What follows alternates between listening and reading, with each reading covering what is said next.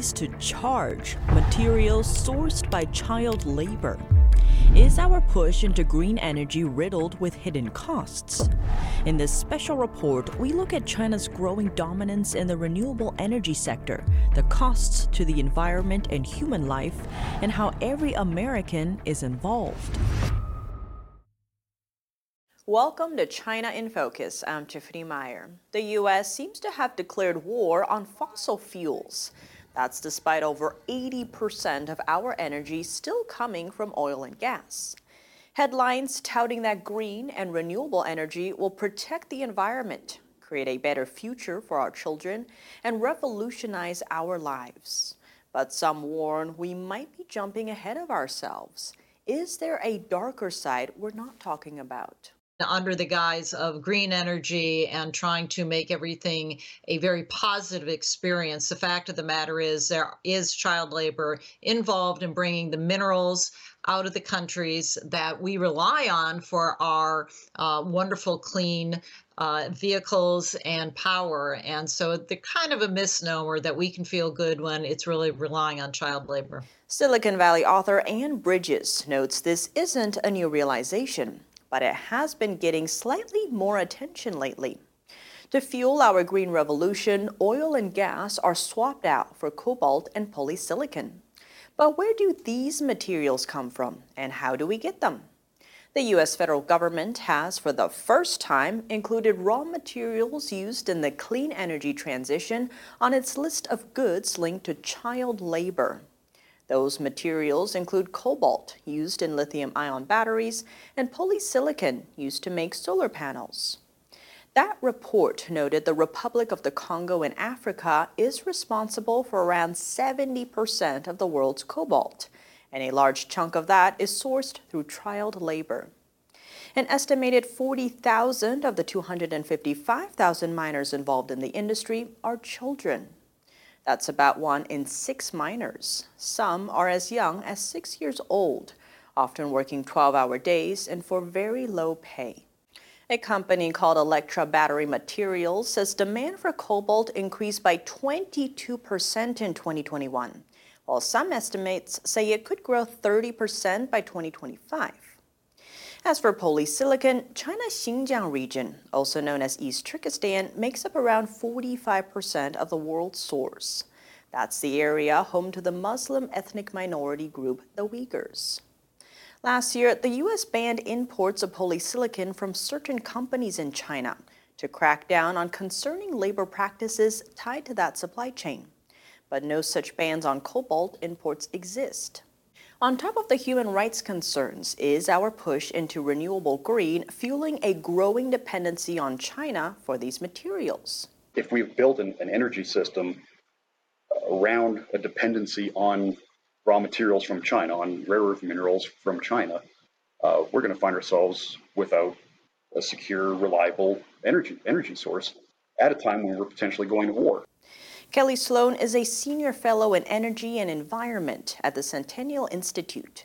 He notes if we continue on this path without putting a working energy policy in place, we'll find ourselves in a situation where American citizens won't be able to turn lights on, won't be able to put fuel in their cars or electricity in their cars. If you go all EV, we won't be able to drive around. We won't be able to feed ourselves. The link between national security and energy is that all an adversarial country really needs to do is go after your energy supply. If they can turn the lights out.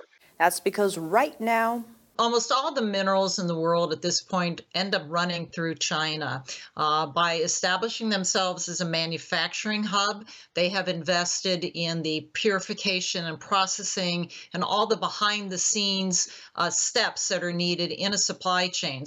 But what about these raw materials that can be found in other countries, including here in America? So when you talk about, there's lithium everywhere or there's cobalt in other places, yes, that's true. But eventually all of them get put on ships and sent to China.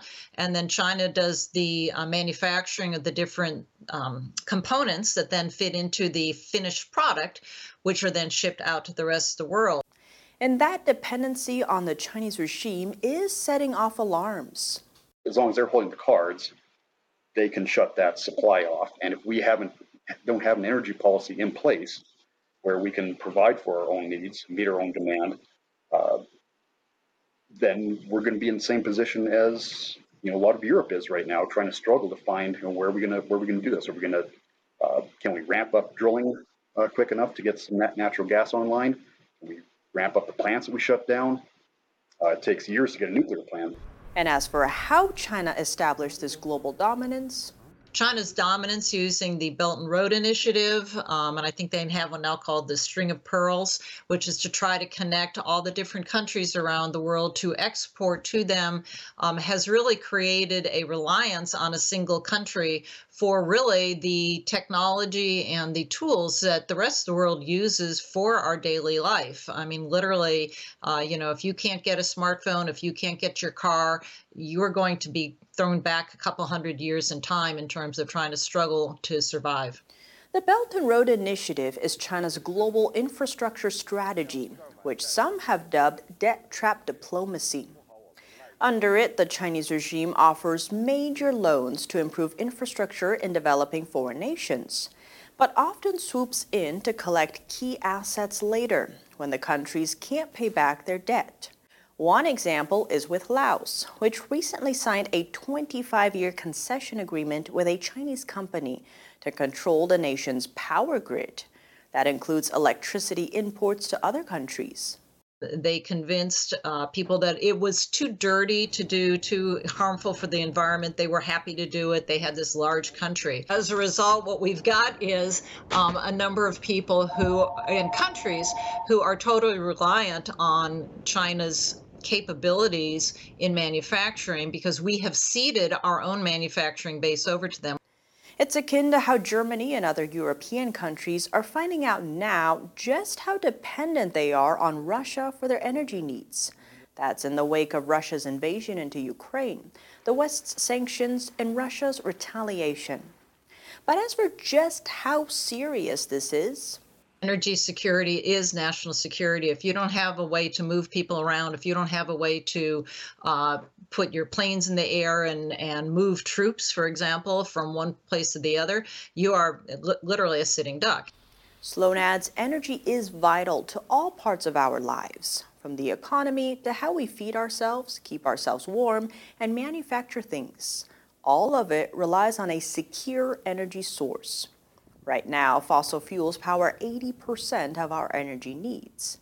If we switch to green and renewables, we are depending on what's a potential global adversary for what is critical, basic critical infrastructure. Now, when it comes to the argument that green energy can replace fossil fuels, Bridges notes there's one key area people often forget about. Green energy may supply electricity, well, like solar power, wind power. It will never be able to replace heat. And heat is what is used for industrial processing. Heat is what is made to make steel and bend steel into your cars and your tanks. Heat is what is used besides your own home and cooking, but heat is what is used really for the ways to make life work. And that plays out in electric vehicles. Even when you talk about cars, the electric car doesn't work well in cold weather. It loses, the battery itself loses the range. So all of a sudden, if you're going uphill in the wind in the cold in Wyoming, you can only go about 100 miles. Even though your battery says it's rated for 300, well, all of a sudden now you have to find a place to charge. And that is not the way we have lived our life. We have lived our life with energy being handy and convenient and affordable. Sloan notes right now, because we just don't have the battery technology to be able to store that energy. That's the biggest issue with it.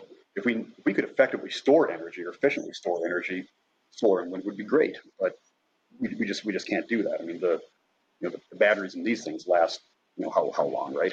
But as for steps to boost our battery production and storage, there's another issue. A lot of the raw materials for that are going to have to come from places like China. We just don't have enough of them here with the rare earth minerals. And that poses another set of problems. Political, obviously, economic, if we're relying on a country that may not have our best economic interests at heart at all times for critical minerals. Strategic, when if something happens within the Taiwan Strait, Now, what's holding us from manufacturing it ourselves? Bridges notes. We have a lot of environmental lawsuits, concerns, people who are for green energy but still don't want to have a plant built in their backyard, or still are trading off human life for the life of a fish or a butterfly or a frog or a golden eagle. She adds, sometimes it's worth thinking about what exactly the argument is. If you really look at nature and include human in that, I think you have to look at the priority decisions and say, what are we really trying to do here? Are we trying to leave land pristine pure, or go back 200 years, or go back 1,000 years before humans even thought of a machine? I mean, those are kinds of discussions that have been squelched, but they really are at the heart of the issue. But on top of that, Bridges notes what it boils down to is environmentalist lobby is well funded from a lot of nonprofits, a lot of foundations. We currently have a Secretary of the Interior who, frankly, between her and the head of the EPA, is pretty much blocking any kind of resource development. And as for the rules themselves, there are regulations in place that have not been updated for about 50 years, and no one wants to touch them, especially anything related to nuclear, because that has been forbidden. Now, all of a sudden, we're seeing a resurgence in nuclear energy, and we're looking at it going, well, okay, if we need to open up that can of worms again, quote unquote, then maybe this is an opportunity to really look at a lot of these environmental issues and say, yes, we can do it well, we can do it cleanly.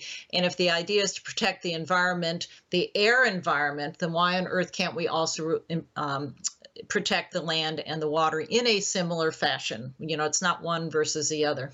Coming up, is clean energy really clean? And could it be linked to a dark side of abuse? Next, we deep dive into the toxic side of renewable energy, the ways of storing it, and what it means for our environment going forward. More on that after the break, here on China in Focus.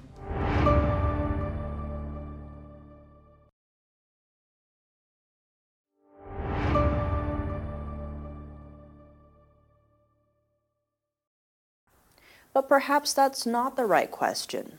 Looking at these technologies, are they really green? Let's take a look at solar panels, keeping in mind the hazy realm of slave labor surrounding the raw materials to make them. Processing the raw materials requires giant furnaces, which are powered by fossil fuels.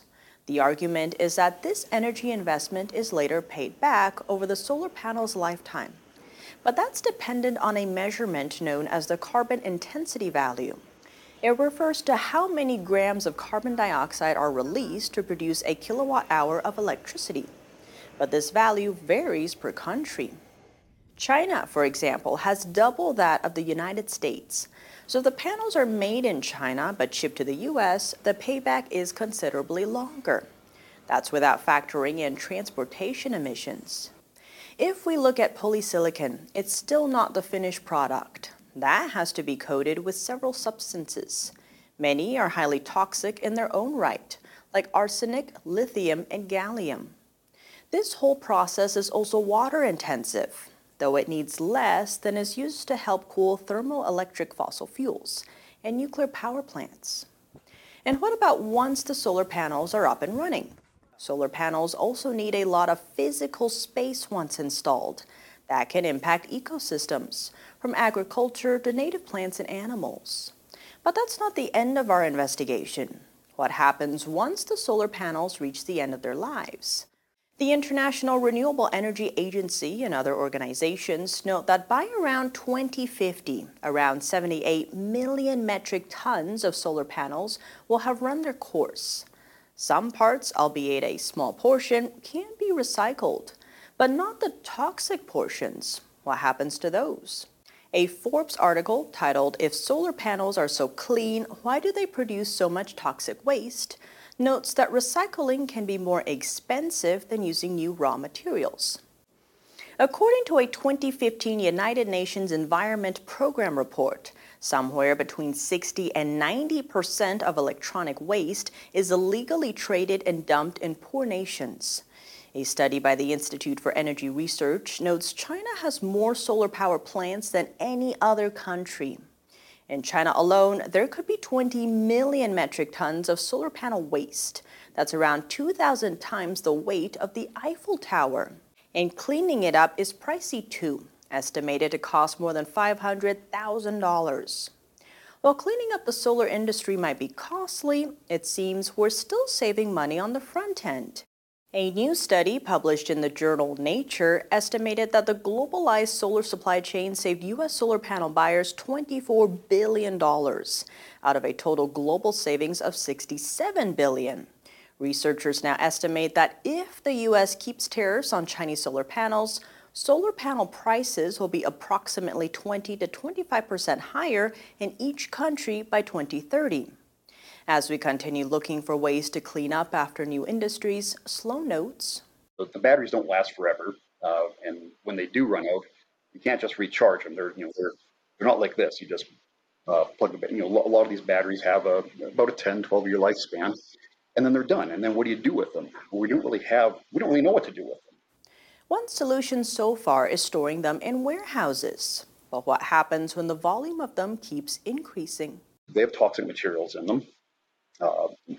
And so it's kind of the same issue, honestly, that we initially had with nuclear, is what to do with the waste, except that these create a lot more waste and it's a lot more difficult to deal with. The fossil fuels present problems too. Fossil fuels, they do have some issues with, especially coal, with being ecologically unsound. But as Europe is showing us right now, you need to have a sound energy policy that is based in reality, not based on ideology. Sloan adds, what we need is? We need to make sure that we have all of our needs covered. And it's not just a push to renewables. It's this push for overall electrification of everything. There's vehicles.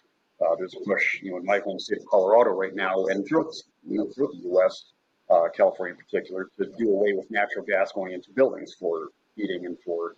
But all isn't lost. There's an opportunity. We could set up a manufacturing plant today. The problem is we have to be willing to do the things that come along with it, which is faster permitting, get rid of a lot of the regulations. When you look at the countries we compete with, one of the reasons that Indonesia and China and Mexico are the places where manufacturing goes is they don't have the kind of really heavy labor laws and governmental interference, I'd say, with the private sector. Bridges notes it may be time for us to take a long, hard look at the regulatory side.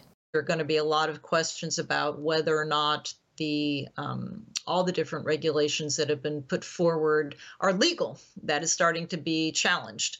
And if they are found to be illegal, then I think you'll see a renaissance here because people are itching to have at least a parallel supply chain to China. And it's not just us. I think all of Europe is looking at this. Australia is, Japan clearly is, Taiwan, South Korea.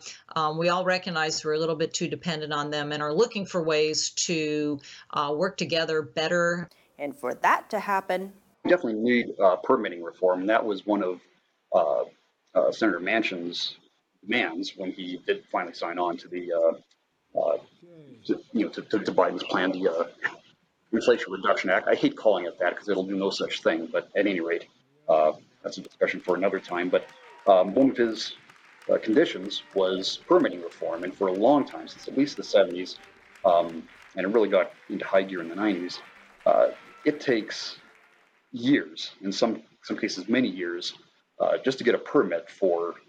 But how is all that playing out right now? Taking easily 10 years, to just get a permit to be able to build a mine, if you ever can. Then you have the environmental groups that can come in and find some flaw, something that was overlooked, some T that was uncrossed or I that was not dotted in the paperwork to sue under the NEPA, under that act, and hold this up for even longer. What's important to remember is we all have strengths, and so we all have to leverage those strengths. And one of the things we have is the know-how and a lot of land that we could tap. At the end of the day, what can be done? We need to embrace our environmental positivity I don't think there's anyone in the natural resources area, whether you're in mining, whether you're in green, whether you're just a standard civilian who says, oh, sure, I want dirty air and water and I want to kill all the critters. No, we all want to do it in a balanced approach. And I think if we trust each other that that's what we're going to do, then we can actually create an American Renaissance. If we don't trust each other, then yeah, we are basically allowing ourselves to become slaves to whatever regime decides that they want to really push themselves forward, whether it's Putin or Xi or someone else. Looking at what steps the concerned citizen can take, Sloan advises making your voices heard at the polls. But it's not as simple as a left or right issue. He adds education is key.